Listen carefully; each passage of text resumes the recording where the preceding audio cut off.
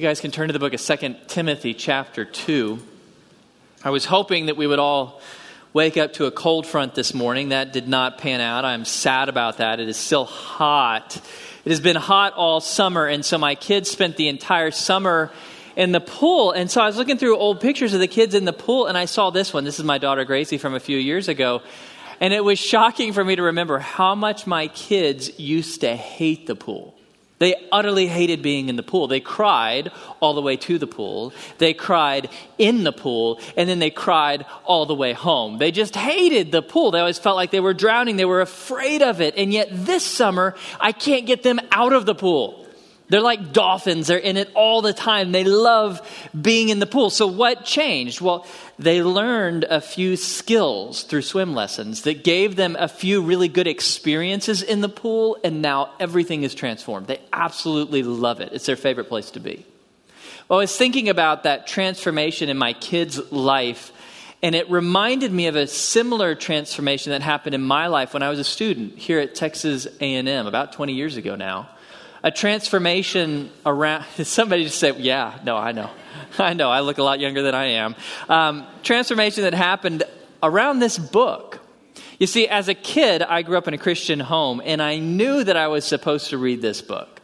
I knew my parents wanted me to read this book. I knew my youth pastor wanted me to read this book. I knew God wanted me to read this book at least every day. And so I really tried to read this book, but it was no fun. It was just no fun at all because I didn't understand it. It felt like every time I would open the Bible and turn to a passage, it would be really confusing. I just couldn't understand what I was reading. So just boom, I open up to Genesis. The sons of Japheth were Gomer and Magog and Madai and Javan and Tubal and Meshish and Tiras, the sons of Gomer. I don't know what to do with that. That means nothing to me. And so I'd flip to the right a little bit. Now we're in 2 Chronicles 21. So after all this, the Lord smote him in his bowels with an incurable sickness.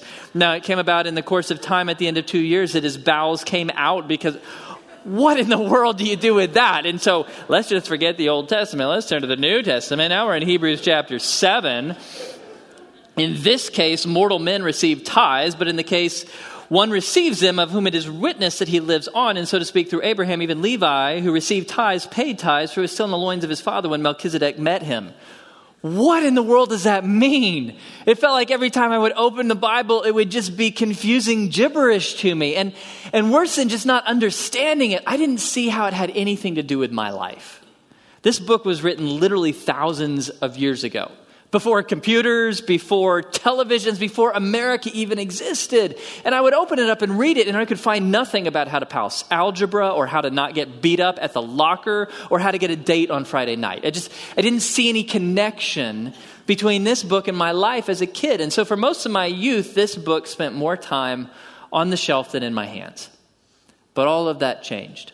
20 years ago, when I was invited to a Bible study led by a tall, thin, new pastor named Brian Fisher. He wasn't the senior pastor at this time. He was just a men's pastor. He was leading this small Bible study for guys. And in this Bible study, rather than teach us a particular passage of Scripture, he taught us how to study Scripture. He taught us how to read the Bible, how to study it, and how to apply it to our lives. He gave us these skills, just like Rebecca Sellers, who taught my kids how to swim. Just like she gave them skills. She taught them how to kick. She taught them how to doggy paddle. She taught them how to roll on their back if they get in trouble. She gave them simple skills that transformed swimming. It took the fear and mystery out of it. Now it was a joy to them. Well, so Brian gave me simple skills for reading and studying and applying Scripture that took the mystery out of the Bible. It took the fear out of Scripture. Now you could drop me into the Bible, even into Leviticus, and I knew what to do. And this was before seminary. And even more than knowing what to do, as he taught me these skills, the Bible started to make sense, and I could see how it related to my life. All of a sudden, it felt like God was talking to me through the Bible.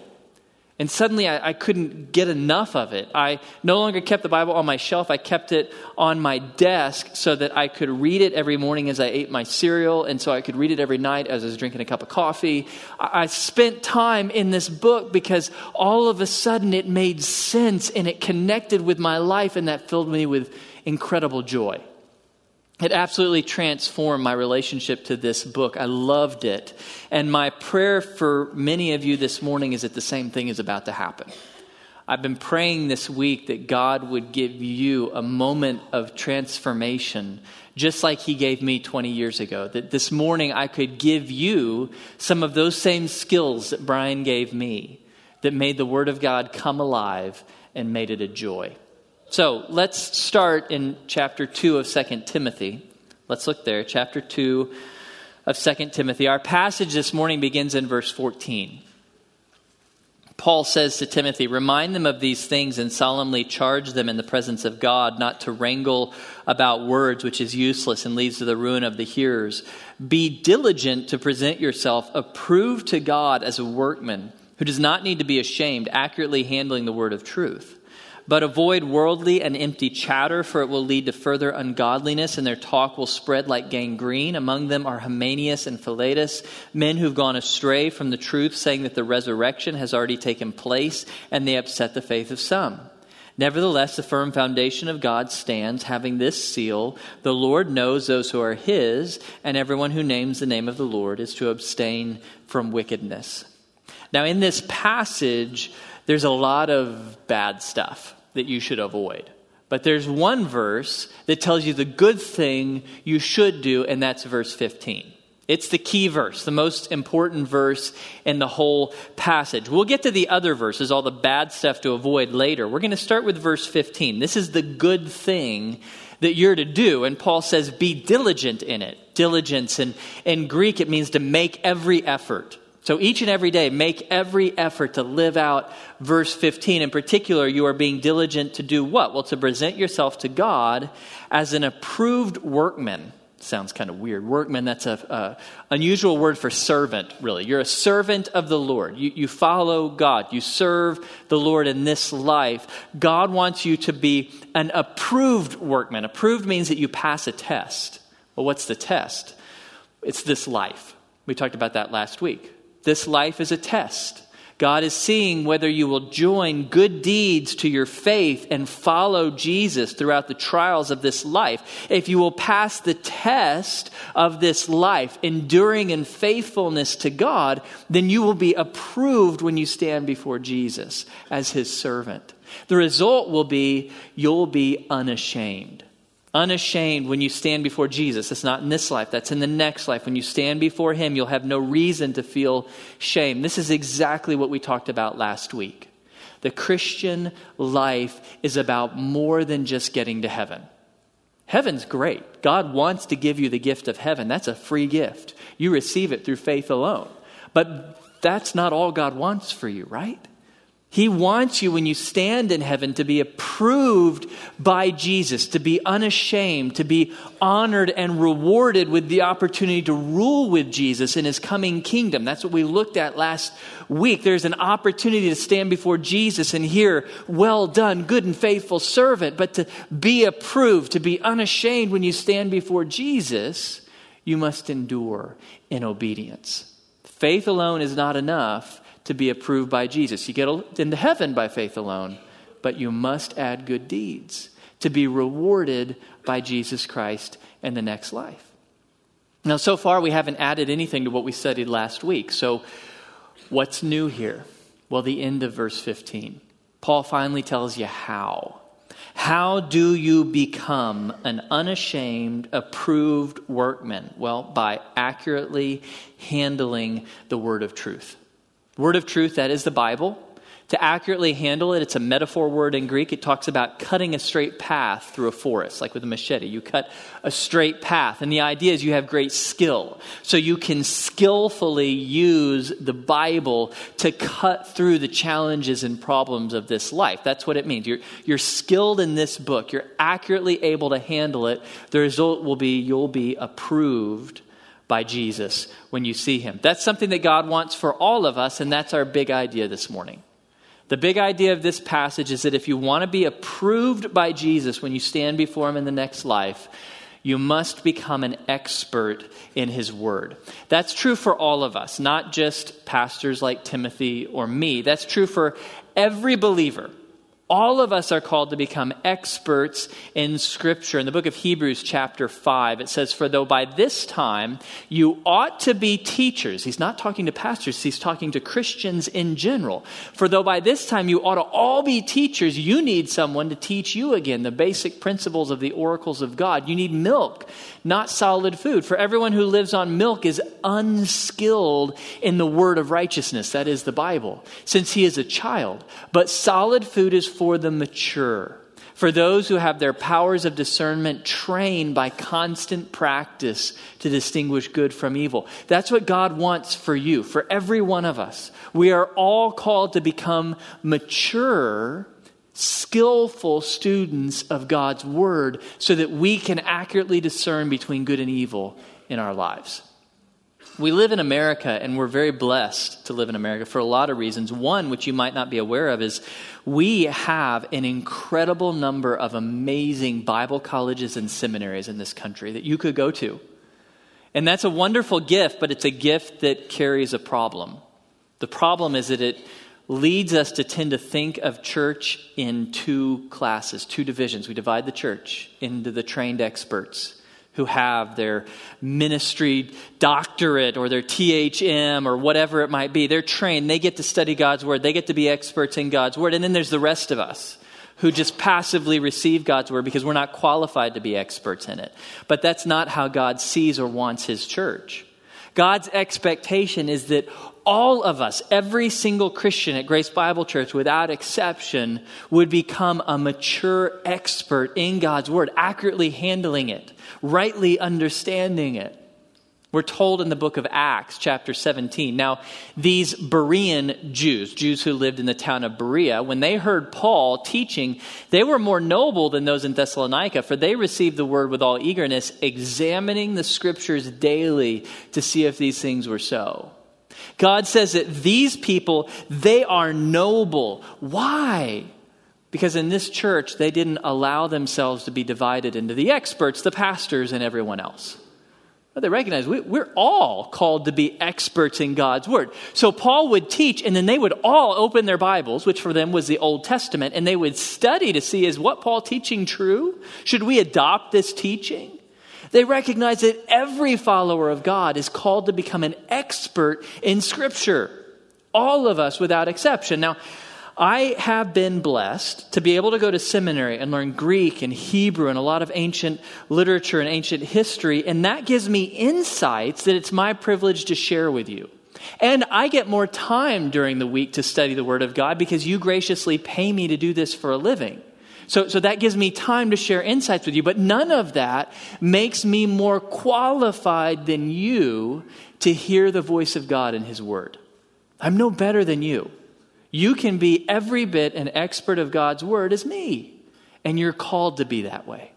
You are called to become an expert in God's word. Why? Reason number one, because that's the only way to be approved by Jesus when you see him. You got to become an expert in his word. But two, it's the only way to avoid all the bad stuff in this passage. Most of this passage, actually all of it, other than verse 15, is bad stuff to avoid. Before and after our verse, Paul tells us to avoid worldly, empty chatter, wrangling about words. What are these words that Paul worried about? Well, he gives you an example of these worthless words in verse 18. He tells us that these two men, Hymenaeus and Philetus, men who've gone astray from the truth, saying that the resurrection has already taken place. What's going on there? Well, here's a little background. Greek people found the idea of bodily resurrection to be ridiculous because they looked at your body and they said, man, your body, it gets sick, it's weak, it gets hungry, it gets tired, it ages, it gets worse with time. So why in the world would you want to get your body back after this life? They laughed anytime a Christian talked about resurrection. They laughed at it. And so what are Christians tempted to do when the world laughs at us? We change the truth to take away whatever the laughable, whatever the ridiculous, whatever the offensive part is. And so these two guys did. These two men mentioned in verse 17, Hymenaeus and Philetus, what they did is they just twisted. They just reinterpreted Christianity a little bit. Instead of bodily resurrection, God really meant spiritual resurrection. Your body, no one wants that. That'll rot in the grave. But your spirit is alive. And guess what? Actually, your spirit came alive the moment you trusted in Jesus. So if you believe in Jesus, you've already been resurrected. Great news. Nothing about this embarrassing bodily resurrection stuff. That's what Christians were often tempted to do in the ancient world. So if you were a Greek Christian, you would redefine the resurrection so the Greeks wouldn't laugh at you. If you were a Jewish Christian, you would add the law back into the gospel so the Jews wouldn't laugh at you, because the Jews couldn't imagine religion without law. That's what Christians are still tempted to do today. When the world laughs at us, when the world finds some part of Christianity to be either ridiculous or offensive, we change it to take away the offensive part. That's why there's a health and wealth gospel. Because who doesn't want to be told that if you follow Jesus, you'll get rich and be healthy? Sounds great. That's why there's a liberal gospel. God wouldn't condemn people who are nice. Just be nice and you'll get into heaven. That's why there's a postmodern gospel. There can't just be one way. Do whatever feels right to you. Jesus feels right to me, but whatever you like, that's okay. All of these are heresies that are easy for people to believe because they haven't become experts in the Word of God. And that leads us to kind of our next big idea. Heresy is always easy to swallow if you don't know the truth. Whatever the heresy is, whatever the lie is, it's easy to swallow if you don't know the truth. That's why when new officers join the Treasury Department, and the department is training them to spot counterfeit bills, they don't hand them a bunch of counterfeit bills and tell them, hey, figure out what's wrong with these. No, they hand them the genuine article, brand new, perfect, authentic bills, and say, spend the next hours, days, weeks looking at these bills through magnifying glasses until you've memorized every feature of the genuine article. Because then when you see a counterfeit, boom, you'll know instantly. Well, that is exactly how you get to know heretical teachings as you spend so much time in this book, that when you are told a lie, you spot it immediately. So, kind of to bring this home, we all need to become experts in the Word of God. Why? The good reason, because if you become an expert, you will be approved by Jesus, rewarded by Jesus when you see Him in the next life. Now, the bad reason, if you don't become an expert, you are easy prey for every new heresy introduced into the church. I got to this point in the sermon, and I kind of recognized that you all come to Grace Bible Church, so you probably already know that you should be spending time in the Bible. I figure that you're here because you know that this book is important. This book is valuable. You probably feel guilty because you don't spend more time in this book. And so I was thinking, what is it that keeps us from enjoying this book and delving into this book? And ultimately, it's the same problem I faced in my youth. You don't know how. You open this book and it's a mystery to you. It doesn't seem to connect to your life. You don't know what to do with it. It feels like a fearful, mysterious thing to get dropped into here. You feel like you're going to drown. And so you don't spend time in it. And so what I want to do with the bulk of our morning is I want to introduce you to those same skills that Brian gave me 20 years ago. These are not seminary skills. These are all of us skills that will help you to be able to read and study and apply the Word of God in your own life. So I'm going to walk you through these skills. You can write them down as we go through, but this sermon will be up on our website in a couple days. You can listen to it, or you can have all my notes where I write out everything that I'm going to show you today. Okay, so don't feel like you got to write it all down, but let's jump right in. So to become an expert in God's Word, first of all, you got to learn to read it. Okay? Read, study, apply. So number one, you got to learn to read it. So how do you read the Word of God? How often should you read the Word of God? Well, this isn't a legalistic thing. I'm not going to tell you that you have to read the Bible every day to be a good Christian. It's not like that. What I'm going to tell you is that you need to read it regularly so that it becomes familiar to you. However often that is, maybe it's a lot one day, little next day, whatever it is, you need to become familiar with this book. You need to know the Bible better than you know books about the Bible. Okay, so if you know more about what John Piper or Francis Chan have to say about the Bible than you know the actual Bible, that's not okay. If you know John Piper or Francis Chan better than you know Obadiah, that's not okay. Their books are great, but Obadiah is scripture. You need to know it. Speaking of Obadiah, I literally have this fear that in heaven I'm going to see Obadiah. And he's going to say, oh, hey, you were a pastor, right? Yep. So what'd you think of my book? Wait, what'd you say your name was again? Okay, Obadiah. Wow, what am I going to say? I mean, what am I going to say that hasn't been said before? Wow, it's just amazing. I mean, and I'm going to totally blow it in front of Obadiah, and I don't want that for any of us. And so let's bring it home. If you know John Piper or Francis Chan or Harry Potter or Texags better than you know this book, that's not okay. All four of those things are great. Harry Potter, Texags, wonderful. Have fun there. But they're not Scripture. And so I'm not telling you that you have to read this book every day. I'm telling you that you have to read it enough to be familiar with it so you know it and you own it more than anything else in your life. Okay, so you need to spend time reading this book. So how do you practically do that? Let me give you a few tips. Tip number one, you're going to sit down and read the Bible.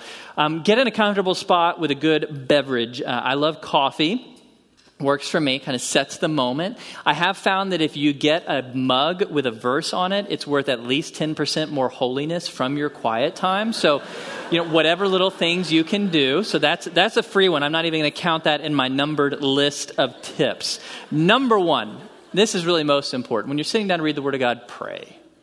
It is God's Word, after all. The wonderful thing about your God versus other people's gods, God, our God, actually wants to reveal himself to us.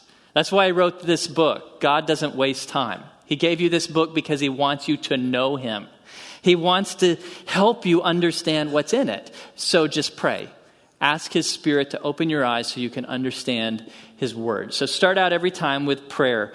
Second, let's start with the easier books. So if you're new to reading the Bible, I don't recommend Leviticus or Numbers yet. You'll get there. I always tell people, start in the Gospel of John. It's just wonderful, life-giving, amazing book. Read Philippians. That was one of the first books I studied. Really life-changing. 2 Timothy, which we're reading and going through this semester, part of the reason is because it's one of the foundational books for us. Psalms, deep, wonderful, worshipful book. So start with those. Once you've done those, I tend to lead people to Luke, Acts, Romans, Genesis. All of these are great books to spend time in. Okay, so start with the easier books. Get to Leviticus a little bit later. Third tip for you, read whole chapters. When the Bible was written, verse numbers weren't in it. It wasn't divided up into verses until about 500 years ago, actually. When you're reading the Bible, if you just try to read one verse, it's not going to make much sense to you because no verse makes sense in isolation. So you got to read the Bible a chunk at a time, and the easiest chunks are chapters. So just sit down and read a whole chapter. Okay, that's the easiest way to interact with the text. So read a whole chapter, and then I encourage you reread it multiple times. So we're Texans. We know how to barbecue, right? We're really good at barbecue. What is the secret to good barbecue? Time. You got to let it cook slowly, really, really slowly. Well, it works the same way in Scripture. The secret to understanding Scripture is to slow down.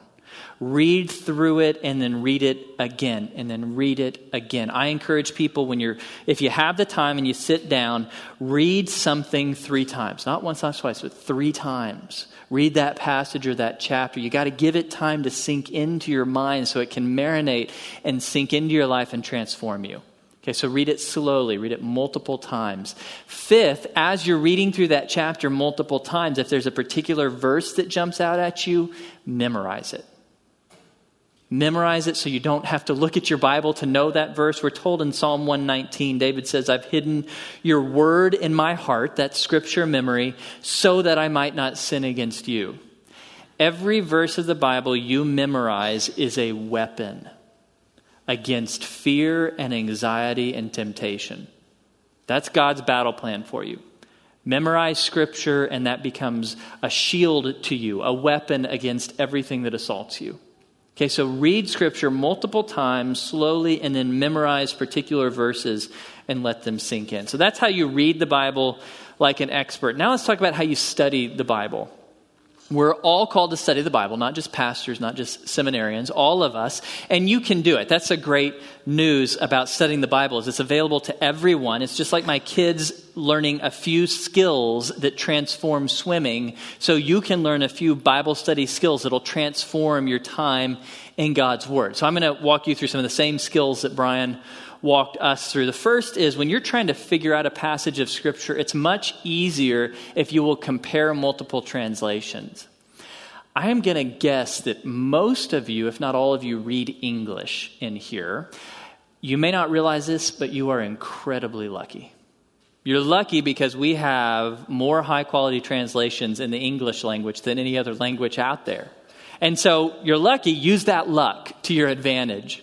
When you're trying to understand a passage of the Bible that's not clear, read it in other English translations, and one of them will click for you. One of them will make sense, and you'll understand the passage better.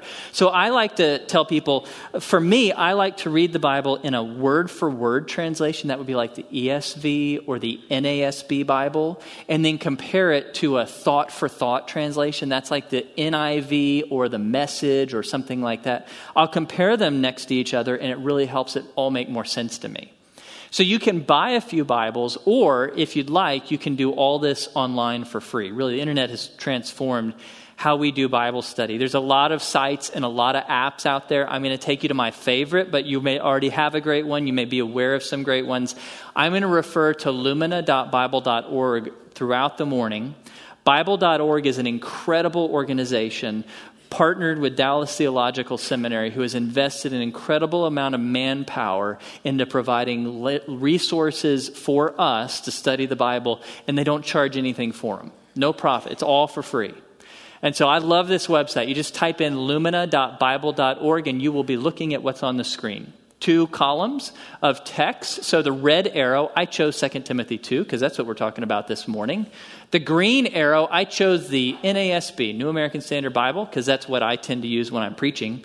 Then on the right side of the screen, I chose the Net Bible. That's the blue arrow there. You can choose whatever translation you want to compare it to. Net, if you don't know, that's the New English Translation. It's out of Dallas Theological Seminary. It's an incredible English translation. Really, really good.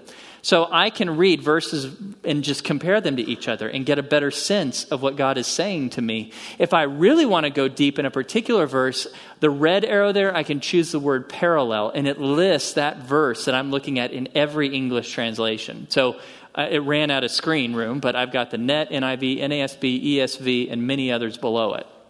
So that's for 2 Timothy 2:15. I can just read it in these different English translations and get a better and better idea of what God is saying to us. Okay, so compare multiple translations as you're studying Scripture. Second tip for you, mark up your Bible. An unmarked Bible is a sad Bible. It makes me think of Ferraris that are bought by people who seal them up in hermetic garages so that they can appreciate. That is a sin to me because Ferraris were built to drive. And I am really sad for the cars. I think that they need a kind individual like me to liberate them and use them as God intended, because no Ferrari should be parked in a garage, just like no Bible should be left pristine. Bibles are not collector's items. I mean, maybe if you have Luther's Bible, but you don't. Your Bible's not a collector's item.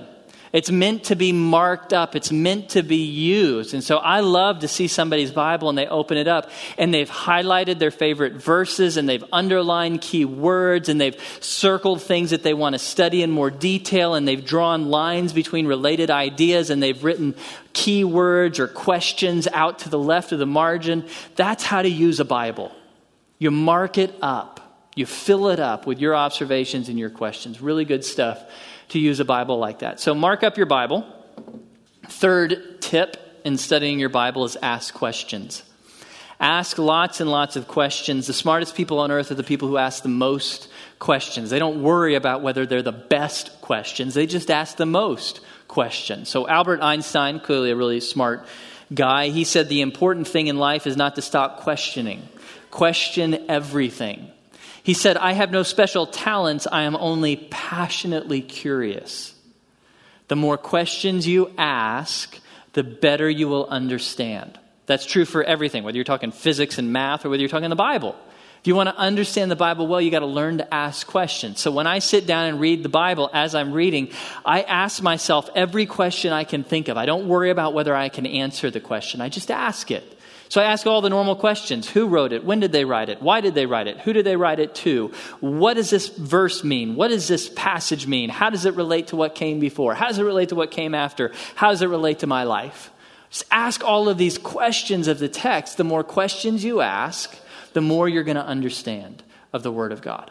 Okay, so ask lots of questions. Fourth, context, context, context. That word's listed 3 times because you know the rule of real estate. How do you determine? What are the 3 most important factors for determining the value of real estate? Location, location, location. The point is that location trumps everything. Well, in your Bible, context trumps everything. Context means everything that's before and after the verse you're studying. So when I'm studying a verse of the Bible, if I don't understand that verse, then I need to look at the verses that came before and the verses that came after. I need to fit the verse in to the context of the passage. So I'm going to read the preceding verses. I'm going to read the verses that come later. I'm going to circle those key connecting words like therefore or so then or for this result. I'm going to circle them so that I can trace the author's flow of thought. If my understanding of this verse does not fit the verses that came before or the verses that came after, then I'm wrong. It's just that simple. It's got to fit the context. So I fit the verse into the context of the passage. Then I fit the verse in the context of the book. A lot of people make the mistake of opening their Bible and asking, what does this verse mean to me? Guess what? It wasn't written to you. There's not a single word in the Bible written to you or me. We were not the original audience. Now, all of it applies to us, but it was written to a particular audience at a particular time, in a particular place, facing particular problems. And so if you want to understand that verse, you have to think about the book as a whole. So whenever I'm in a verse that I don't understand well, I think about the book as a whole. Who wrote this book? When did they write it? Who were they writing to? What were the problems they were trying to solve? What's the big idea of this book? If my interpretation of this verse doesn't fit that big idea, then I'm wrong. And so you fit the verse within the context of the book as a whole. And then finally, you fit the verse within the context of the Bible as a whole. You worship a God who is always true. We believe in a God who never contradicts himself. And so if this book is the word of a God who never contradicts himself, then there will never be one word in this book that contradicts another word in this book. If you're reading the Bible and it seems like 2 things contradict one another, that means we're wrong. Okay, we may not fully understand yet, but there is nothing at the end of the day that will be contradictory in this book. That's impossible. Because God never contradicts himself. So when you're studying a verse you don't understand or a passage you don't understand, use the truths you've learned in the rest of the Bible to interpret the part you don't understand. Use the clear teachings of Scripture to illuminate the teachings that are more confusing. Okay, so we use the context. Context is king. I'll give you guys a little promise here. You'll just have to take it on faith. If you will become good at interpreting a verse in context, you will be a better expert of the Word of God than at least half the pastors in America. I am not exaggerating. Get good at this one because context is king. 5th, look up key words. Most of you don't remember a day when there was no internet. I do.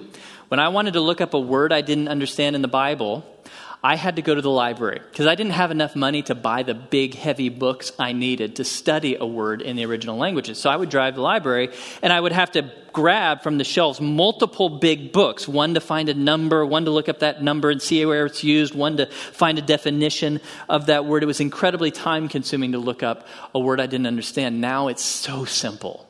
Just go, same website, lumina.bible.org. They've done it all for you. It's incredibly easy to look up a word. Now, on lumina.bible.org, they have done all their work and tagged it to the New English Translation, the Net Bible. So on the left, I've chosen Net Bible, and I chose 2 Timothy 2. And when I read it in the Net, I noticed verse 16 said something odd, but avoid profane chatter. What in the world is profane chatter? It's not like something I talk about on a normal basis. So what do they mean by profane? I didn't understand the word. So I clicked it, highlighted it yellow, and it came up with that little bar that has a number of things on it, but you notice it has a magnifying glass, and we all know what to do with that. That means you're going to search for that word. So I click the magnifying glass, and I get a lot of options. One of the options is a strong search. That's the red arrow. One is a word study. That's the green arrow. I started with the strong search. Strong, kind of weird thing. Strong is a guy, an actual guy's name. He coded a number to every Hebrew, Aramaic, and Greek word in the Bible so that you can now use this software to put it all together. So you click on strong search and the right column looks like that. It's going to list every single place in the New Testament where that Greek word is used. So you can instantly get a sense of how that word is used. And it's really helpful. Now I'm looking at English translations and I notice 1 Timothy 4:7, it says, "But reject those myths fit only for the godless." Okay, so profane is translated godless and connected to myths that the world commonly talked about. That's helpful. But I want to go even further. So I notice it says, there is a dictionary entry for bebelos, the Greek word. Well, I'd like to read that dictionary entry. So I click that, and I get the dictionary entry, and I read it, and it shows that this word is used in multiple different ways. It could mean accessible or lawful. Well, that's not what it means here. But it could mean profane, and that's kind of what we're getting at. And then it tells me that when it's used to talk about a profane thing or a profane place, what it means is common. Common. So all of a sudden I recognize, well, profane chatter doesn't mean profanity. It's not like you're walking around cussing. It just means you're speaking like a common person. In other words, what Paul's condemning there is Christians whose speech is identical to the speech of the world. Whether or not you're using cuss words or not. Well, now that's really helpful. All of a sudden, I understand better what he's getting at. Common speech, worldly speech, speaking and thinking like the rest of the world. Okay, so it took me 30 seconds to do that word study. And now I understand what God is saying to me. Revolutionary what tools like this have done for our ability to understand God's word. So just go to lumina.bible.org and you can study all the words that you come across in your study of Scripture. Step 6, after you have studied a passage for yourself, it's time to take advantage of the research that's out there. There's a lot of scholars who've dedicated their lives to unearthing details in the text that you might not know. And so after I've done my own Bible study, I read commentaries. Now you could go buy a lot of commentaries, but it would cost a lot of money. So all you need to do is go where? lumina.bible.org. And some of the best ones are here. So what I do, on the left, I've got the New English Translation. Again, I'm looking at 2 Timothy 2. On the right side, I click the word notes, because that's where all the commentary notes are going to be. And then I've got a slider, that's the green arrow, and I select Net Notes. The wonderful thing about the Net Bible is when the DTS professors wrote it, they wrote it for translators. So like Wycliffe or New Tribes Mission, who's taking the Bible and translating it for people who don't have the Bible in their language. So what these guys did is they added around 50,000 notes to the Bible explaining what every word means. And so you click Net Notes and now you get all the notes on the right. And it'll scroll with you as you read through. So incredibly helpful to get at the meaning behind the text. That green arrow slider, you can slide it to the middle position which says Constable's Notes. This is a man, his name is Tom Constable, and he's going to get a big old crown when he gets to heaven. He's a professor at seminary who did what no professors do. He has dedicated his life to writing a commentary for every book of the Bible, and then he gave them all away for free. And in giving them away for free, he said anyone can publish them or put them anywhere they want. The wonderful thing is he keeps them updated all the time. So what he's done is with his big brain, he's read all the commentaries in Greek and Hebrew and then boiled it all down in English for the rest of us and written a commentary for every book. And so if you select Constable's Notes, it will follow with you and you'll be looking at an amazing commentary that will walk you through every verse of the Bible.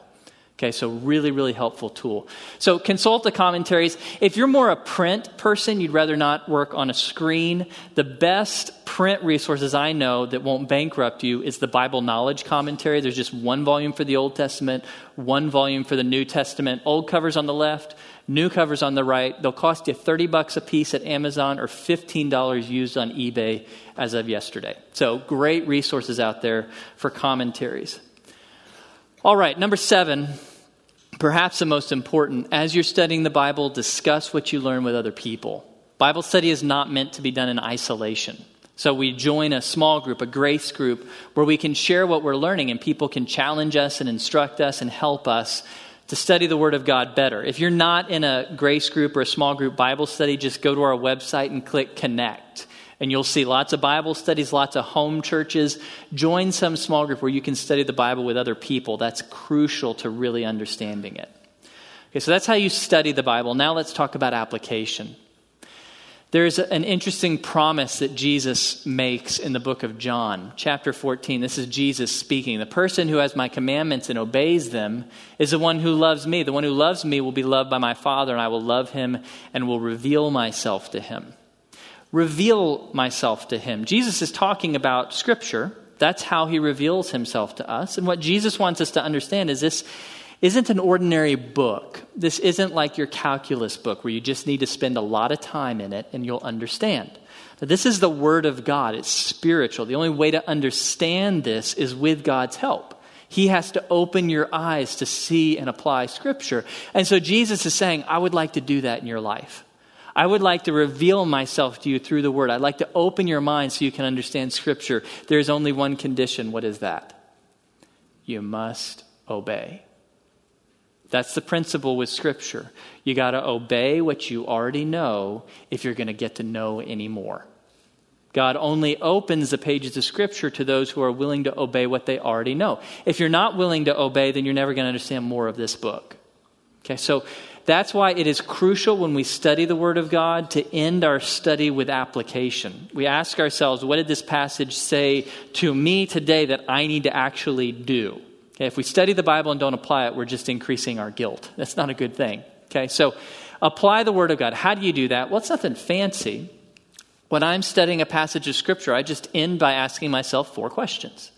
4 very simple questions. Is there a truth here that I need to believe?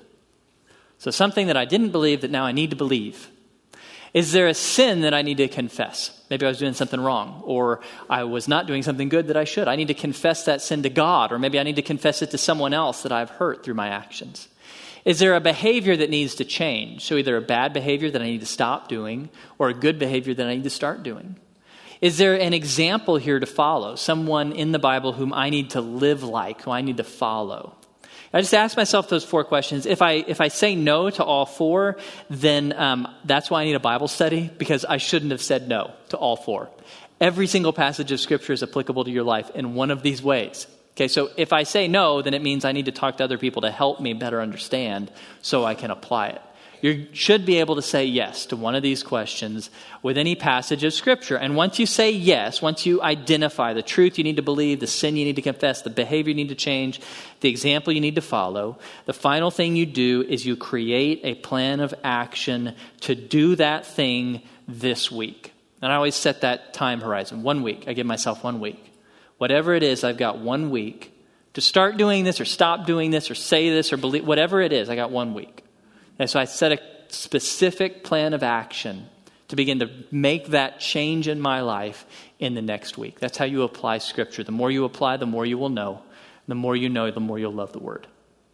Okay, so we covered a lot today. Let me give you a few resources that you can turn back to. This whole sermon will be on our website, grace-bible.org. If you click resources and sermons, it'll be up there by the end of business on Tuesday, along with all my notes, which are detailed, if you've never seen them before. With all these resources, all these steps, it'll walk you all through it. Okay, so all my notes will be up there Tuesday. Another great resource for you is Breakaway. Their website, breakawayministries.org. If you click resources and then you search by a series called Engage the Word, I don't know if you guys ever saw this, incredible series of podcasts. They actually found a way to screen capture Ben Stewart marking up the text as he studied a passage of Scripture. So you get to learn from him exactly how he studies. And it's very understandable. And if you'll follow his example, it'll make you a better student of the Word. So great podcasts, there's like 10 or 20 of these. Just go to Breakaway and Engage the Word.